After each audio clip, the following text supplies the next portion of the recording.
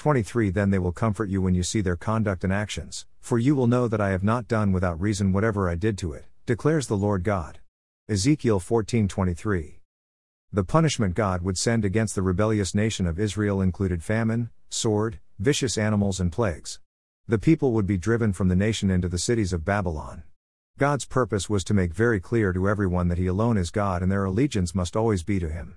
He was their God and they were His people. God had good reason to judge the people for their infidelity, and His purpose in doing it was to call the people to repentance and return to Him with all of their heart. There would be a remnant that would be spared and would return to Jerusalem. They would put away the idols and serve God. God's judgment and punishment would in the end accomplish His purposes in restoring His people to true worship.